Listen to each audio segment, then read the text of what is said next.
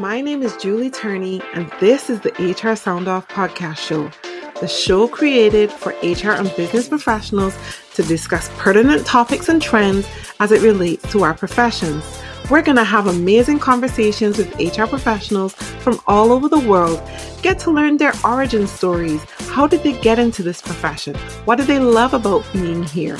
And how they want to set the record straight on that one misconception that really drives them crazy about our profession. Are you ready? I'm ready. Then let's sound off. Hi, everyone, and welcome to today's episode of the HR Sound Off podcast show. My name is Julie Turney, and I am your host, magnifying HR voices and telling our stories. Today, I am joined by my guest, Jane Ferré. How are you doing today, Jane? I'm brilliant. Thanks, Julie. Thank you so much for having me on today. I'm really excited to be here. Oh, my absolute pleasure. I love magnifying HR voices. The more people I get to meet, speak to, share their stories, the more it really helps other HR professionals to build confidence in the profession. And other listeners get a chance to learn a bit more about HR and gain an appreciation that they didn't have before. And that's the whole aim of the game here. So why don't you start by telling our audience, who is Jane Ferré? So the Jane Ferré right now is professionally someone who helps frustrated HR directors to bring redundancy consultations to an end quickly so that they can exit senior leaders with speed, dignity, and grace from their business. Because having senior leaders hanging around who aren't part of the future is a freaking nightmare. I meant to ask, am I allowed to swear on this podcast? Because HR, we need to swear a lot to just get through the day. HR just need to let it out. Just need to let it out. You just need to drop the F-bombs. So that's kind of who I am right now. Yeah. And I've got there through experiencing redundancy myself twice in a year, one of which was my own choice and that I engineered because I knew the process. Yeah. And the other one was not, and that came as a bit of a surprise. So I've kind of experienced both of them. Yeah. And that it's still a shock, whether you're expecting it or not, it's still a shock. Yeah. And you still go through that roller coaster of emotions. Yes. And it's still rejection. This is what I compare job hunting and being in a job. It's like being in a marriage. It's like being in a relationship. Yep. And somebody is like divorcing you. They're saying, we don't want you anymore. And that's like pretty horrible. Yes. It's rejection. And it's, it's part of life. Hard to bear, it's true. But I will go back to that statement that you made that you thought you slipped under the radar. But before I do that, I want to just ask you to just give us like a snapshot of your HR career. What has that been like for you? How did you get into HR and what made you stay? So the thing that got me into HR, weirdly, was I was working for British Airways. I worked there for almost 20 years. That's where most of my HR career was. Mm-hmm. I was in revenue management for the cargo division. Right? Mm-hmm. So you couldn't get anything less glamorous than working shifts with a bunch of, I was 20 something at the time, with a bunch of 40 and 50-year-old blokes. So deciding what freight is going to go on the aircraft and what isn't. And we were moving buildings. So they built this state-of-the-art building. And they were doing this sort of sheep dip, let's show everybody around the building. And I was chatting with the trainers during our break time.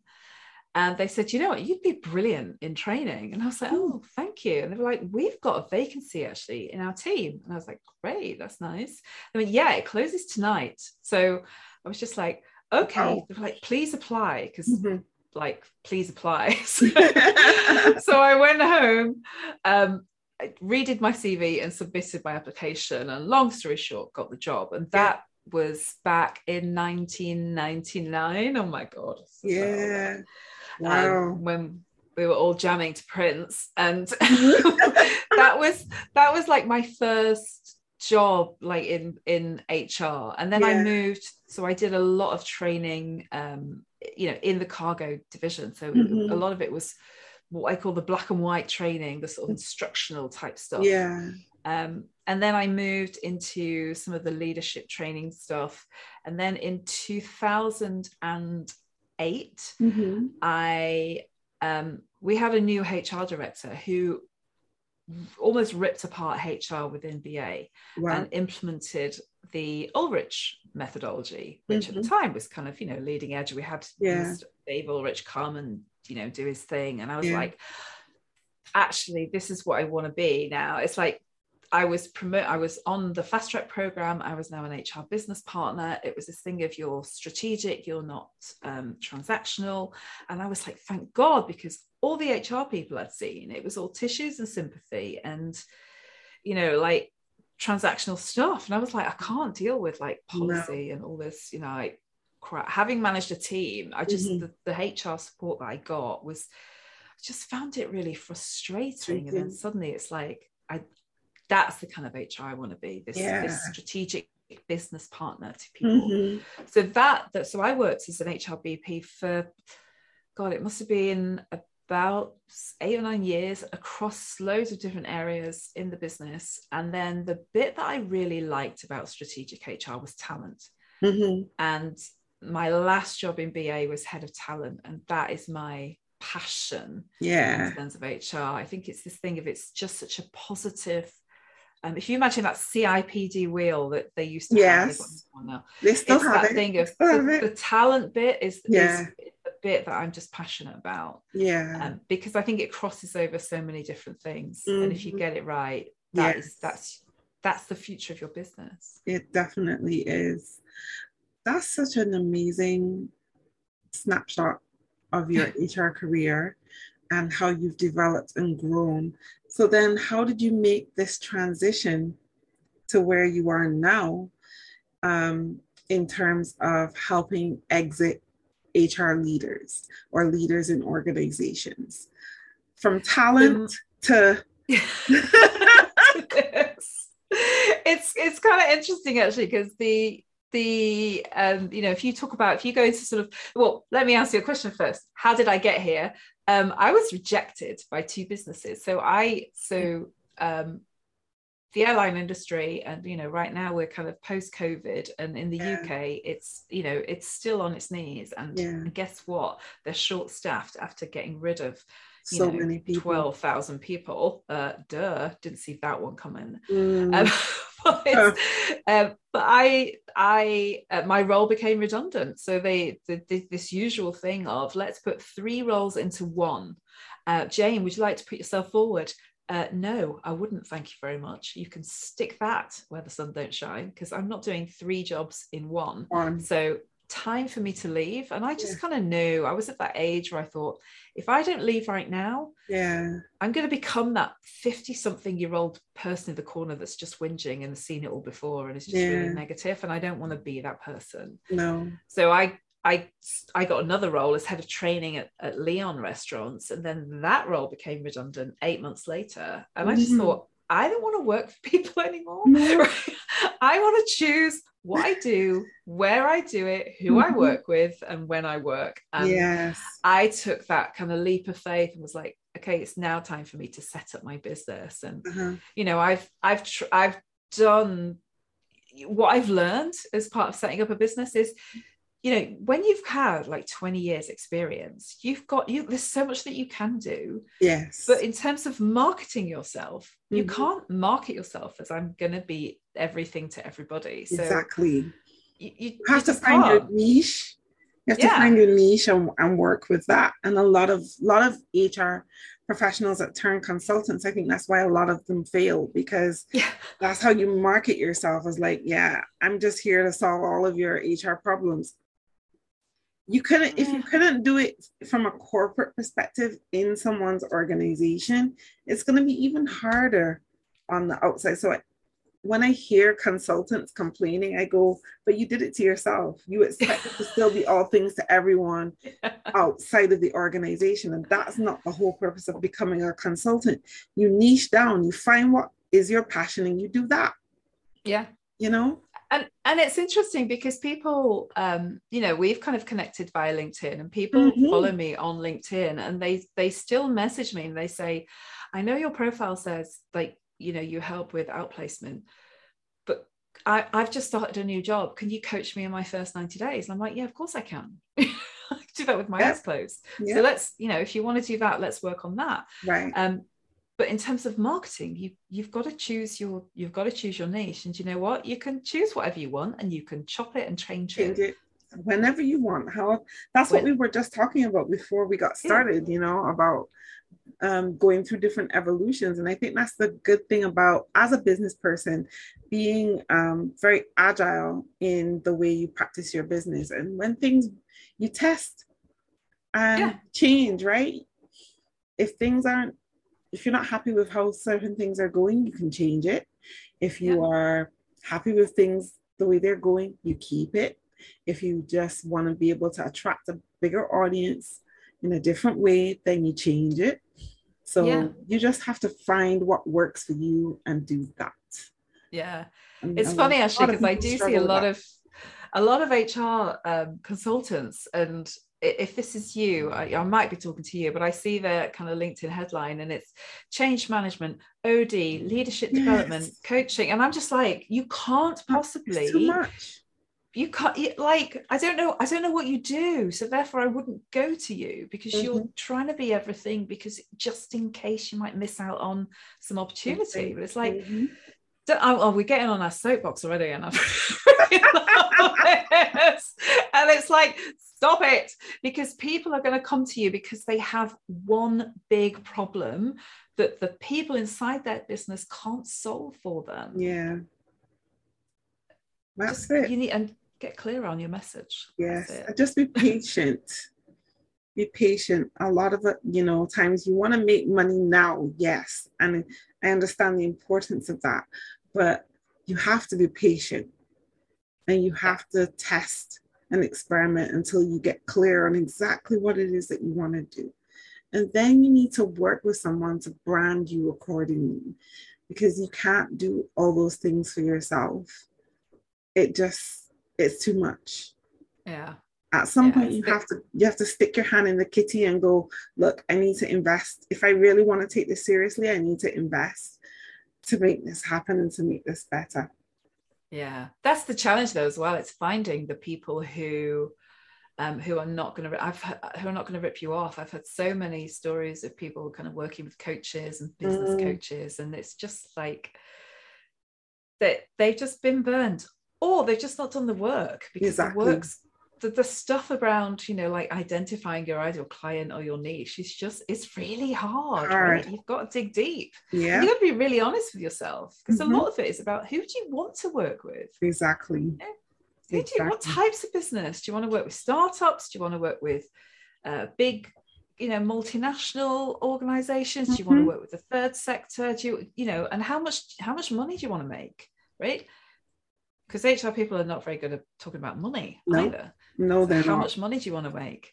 And if you want to make, 6 figures, then you've got to up your prices, because there's only one of you, unless you're going to have one of these, income generating businesses that works without you being in it, which is, not as easy as it's made out to be. No, definitely not. You've raised so many good points. And I hope that our listeners today, really do take that to heart, because I just think that so many people burn themselves by not getting clear as early as possible on what it is that they want to offer in terms of services, and then how they want to market them, and being clear on their wording and their branding. I think a lot of people struggle with that. And you need to be able to make a decision about how you're going to invest to make sure that happens. I truly believe that the day of the HR generalist is going to gradually come to an end, because we've seen that as an HR generalist, it's very hard to tackle all of those requirements all in one. It's you will always miss something, drop something, because you can't do it all. You can't do payroll, administration, recruitment, talent management, strategy, HR analytics, well-being, benefits, performance management, engagement, policy formulation and strategy or design. You can't do all of those things successfully. It's virtually impossible. And all of those things lead to the definition of insanity. You will lose your mind if you just continue to try to do all of those things. What do you think? I do. I mean, this is what I loved about becoming an HR business partner. At the time I became an HR business partner, because the message was really clear. You know, you're not doing transactional stuff. You have shared services for that. Yes. And do you know what? Anybody that can do that transactional stuff, I freaking love you, because you being brilliant at your job enables me to be brilliant at my job. Exactly. and I just absolutely love that. But some of my colleagues who were in the HR space before me really struggled with that, because that was their almost the way that they proved their value to the business leaders. And I'd move into new business areas and they'd say, oh, can you write this secondment letter? And I was like, no. No. I'll send you the template. It's on the and also the worst thing is when someone says it's on the intranet. I would just freaking hate that. So it's like, the template is on the intranet. I'll send you a link to it. You know, and what we had in VA was, you know, all of the templates for, you know, appointment, promotion, secondment, everything was there. You just fill in the gaps. That was it. It's very simple. I'll send you the link to it and the process, you know, to get it to shared services so that the change actually happens in the system. But it's like, I'm not doing that for you. And you start to do that stuff, and then you start to be seen as some sort of secretary. And it's like, HR is not there to do the line manager's job for them, because who does that job for HR when HR have got a secondment or a promotion or a recruitment? Who am I outsourcing it to? No one. As a line manager, I need to do that job myself. It's not because I'm HR, it's because I'm a line manager. Just as line managers need to do their job. That my dear. Preach it, Jane. Preach it, Jane. Preach. I couldn't agree with you more. I want to go back to that statement that you made earlier that you slipped under the radar. Ooh, which one was that? Where you talked about, making your own position redundant because you knew the process. Yeah. Let's talk a little bit about that. What led to that and why? I think you talked a little bit about it earlier, but like, what advice would you give to HR professionals who may be in a similar situation? I think you've got to figure out, what do you want, right? So what do you, there's almost a couple of processes that are happening concurrently. So the first one is the process that's happening in the business. So the redundancy consultation process. And remember, it's about reducing, mitigating, and avoiding redundancies. So if there is a job that you can do that they can match you to, the business has an obligation to do that. The more important question is the one that you need to ask yourself, which is, what do you want out of all of this? Because you are not.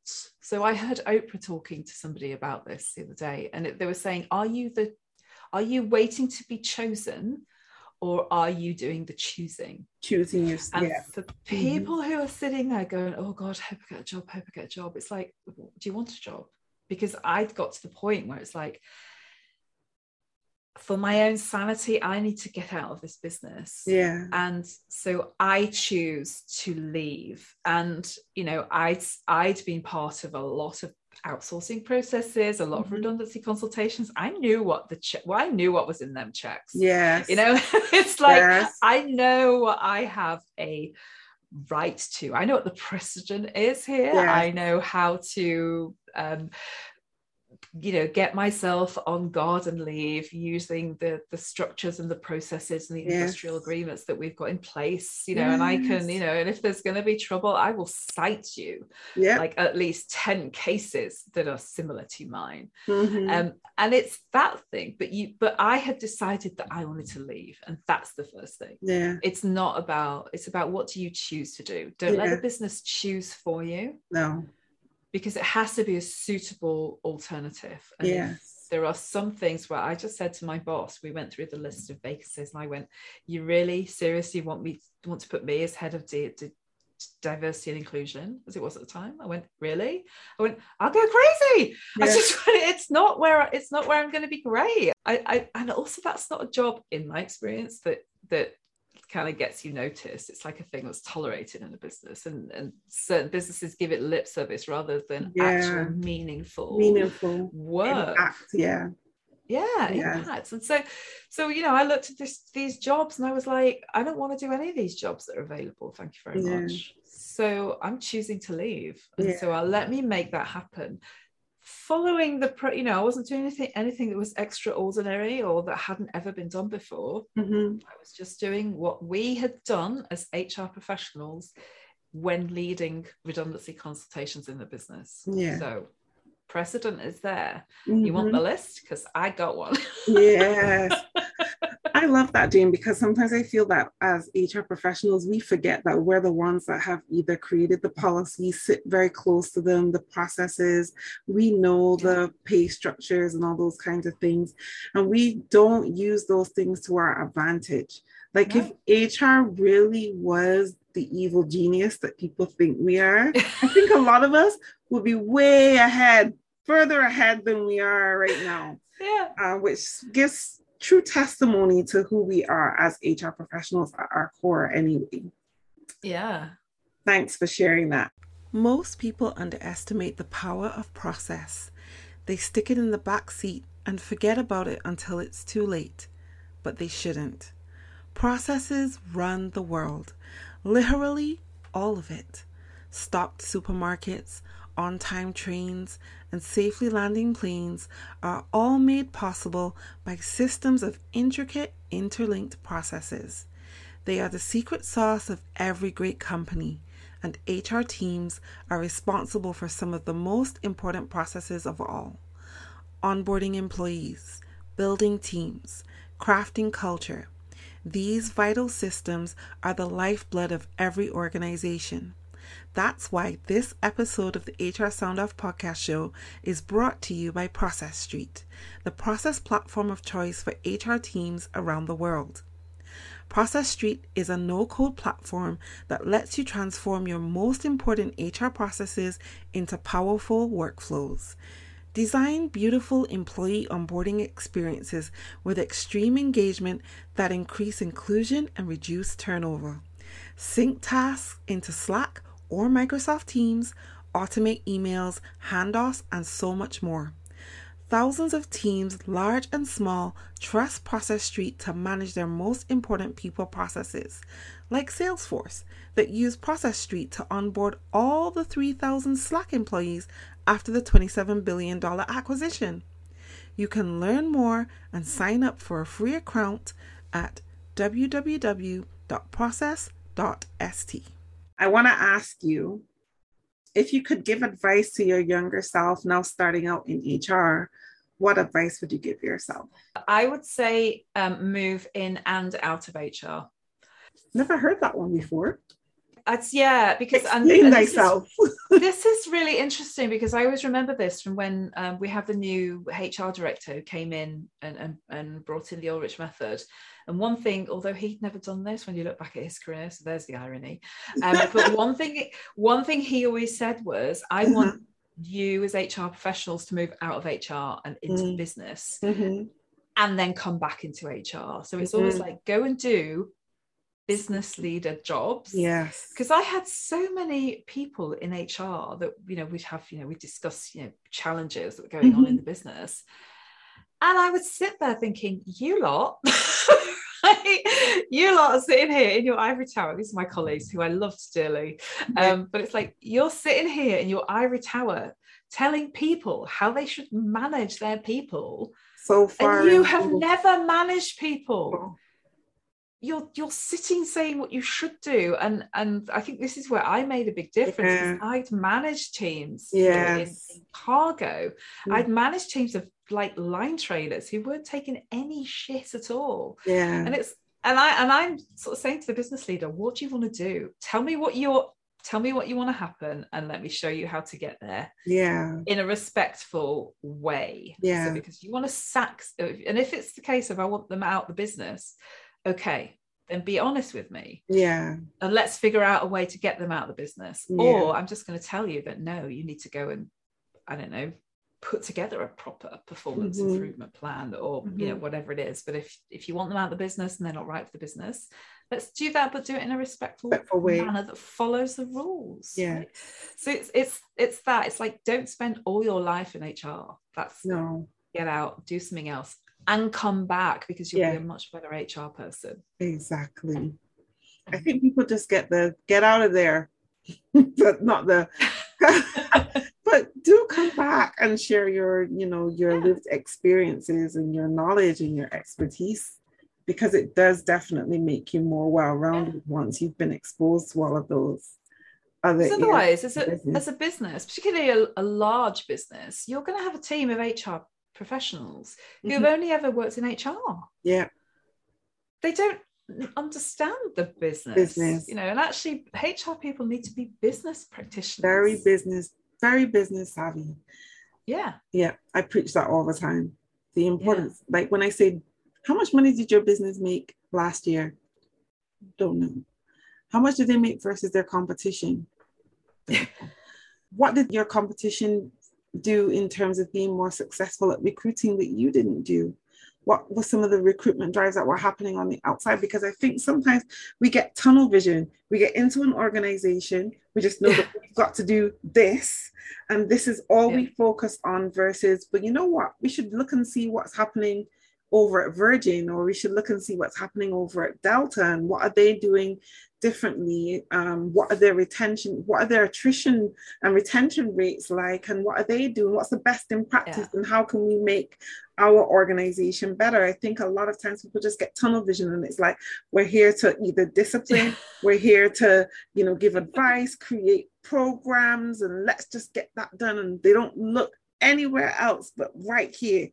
Blinkers are the worst thing. So I think I'm always advocating, look, go outside, find out what's happening in the outside world, bring that and relate that back to your business, but know where your business is at. And how can you create HR strategy or plans if you don't know where your business is at? How? Exactly. And HR strategy is business strategy. Yes. It's almost like, you need to start with your business strategy. It's like, don't go and sit in a dark room and create a people strategy. Yes. It's like, what's the business strategy, and it's almost like, right, so what does the people team need to do in order to deliver that strategy to the business? Yes. And actually it's not for the business to come up with the answers. No, it's for you to come up with the answers. Yes, it. And even if your organization does not make room for you to take on other positions, go sit in other parts of the business for a couple of weeks or months and just see how they work and how they operate and what their objectives are and how they tie back to yours. Everything that happens in an organization always ties back to HR, because you're responsible for the people experience.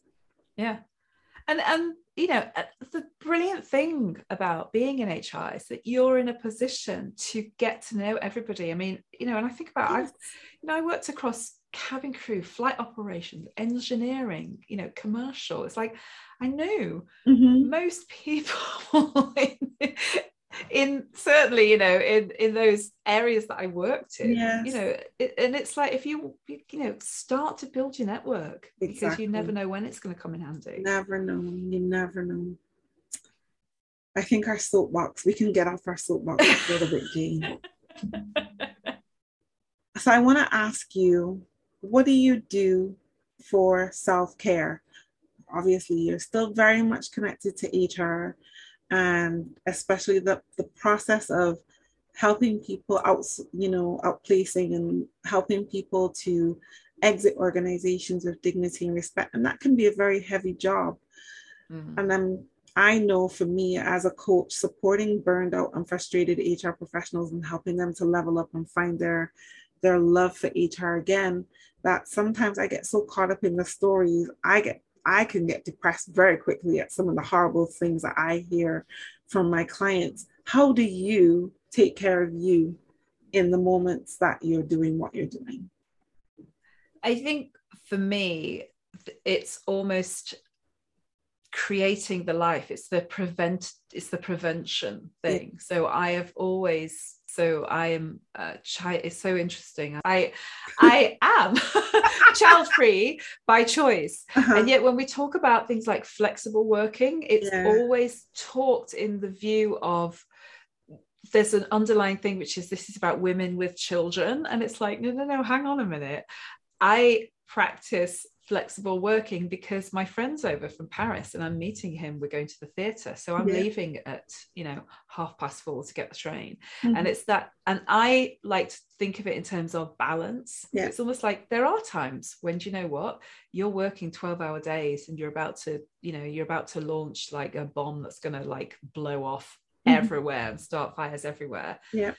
There are times when it's just like, you know what? It's like clear your diary. That's what it is for the next couple of months. But you cannot do that all the time. So it's then about just flipping the switch. Yeah. And then, when I tell you what, the thing that drives me crazy, lunch and learn. No, I'm not. I'll come to your lunch and learn, but I'm not lunching there. So I'm very much of so my surname is French. I used to live in France.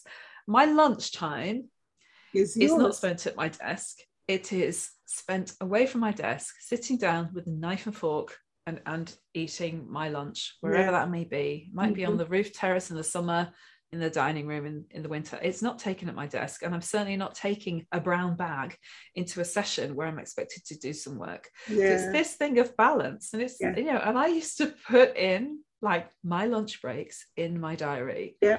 People complain about they're like, oh God, I'm back to back to back. And it's like, hang on. Your diary is yours. Self-inflicted. Right? Self-inflicted. Yeah. Mm-hmm.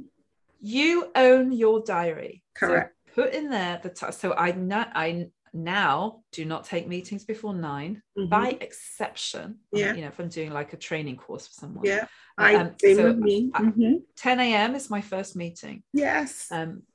It's and it actually used to kind of be like that in the corporate world. They knew I was not an early bird, but my lunch break it's an appointment in my diary because do you know what? I'm gonna eat lunch. If I'll come to your lunch and learn, and then I'll have my lunch break because the two don't coexist in my world. So you've got to step up and you've got to own your own time. And this is about being really clear about your boundaries in place. Yes. So get the balance right. Yes, definitely. I love that. Thank you.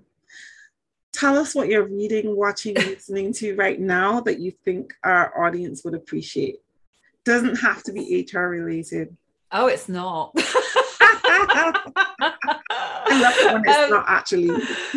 So the thing that I am reading again, and this changed my life actually. So it's a book called Getting Things Done, and it's called The Art of Stress-Free Productivity. And I was actually coaching. So I was a coach in BA. So I was a job plus coach. So I did my day job and coached people on the side. Yeah. Another cost-cutting measure. But there we go. But I was coaching a lady and we were talking about her workload, and she said to me, she goes, oh, my son, he's got this book, and long story short, and I was sitting there as the coach thinking, I think I need to read this book because I'm in this place where it's like I've got so much going on, I don't know how to, it's starting to get a bit overwhelming. Yeah. Literally finished that session, went back to my desk, Googled this book, ordered it on Amazon there and then, started reading it the next day when it arrived, and it is literally how I live my life. Yeah. And it's about just capture. It's not about doing more. It's about capturing stuff, everything, holding nothing in your head. Yeah. So my head is empty as my head is empty because everything is in my system. Mm. And having everything out of my head in my system frees up that psychic realm to be able to be creative and offer solutions, and make judgments about the things that are coming in. Mm-hmm. So either batting them straight back, or if it's coming in, I can look at everything that I've got and I could say to my business leaders, right, well, I can do that for you, or we can make that happen, but what's happening with this?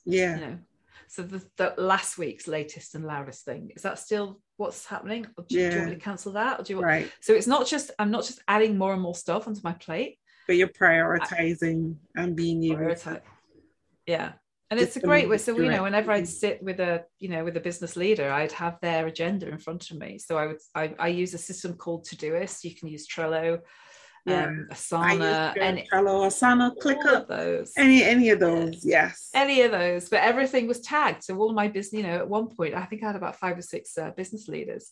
So each business leader had a tag, and I'd sit down for my, weekly one-to-one. I'd bring up Matt, and they're like, here, I've got your list in front of me. Let's talk about this. And then you go in and you own the agenda. Yes. You're not in the meeting taking orders, which is what a lot of HR people do. So it's called Getting Things Done, The Art of Stress-Free Productivity. And it's by a guy called David Allen. And it's changed my life. Love it. Love it. Thank you for sharing that. The last big question, Jane. What's the biggest misconception about HR that really bothers you that you want to set the record straight on right here, right now? I think it's like we've talked about this quite a lot. I think it's this, I think it's HR people need to change the way that people perceive HR, and that is done by how you behave. So all these conversations about HR needs a seat at the table. Yeah, it does. But you don't hear finance people going, oh, finance needs a seat at the table. It's just a given, right? So stop being the victims in all of this and just but you need to start acting. Stop acting like an HR person. Start acting like a business person. Start acting like someone that's got a work stream, if you want.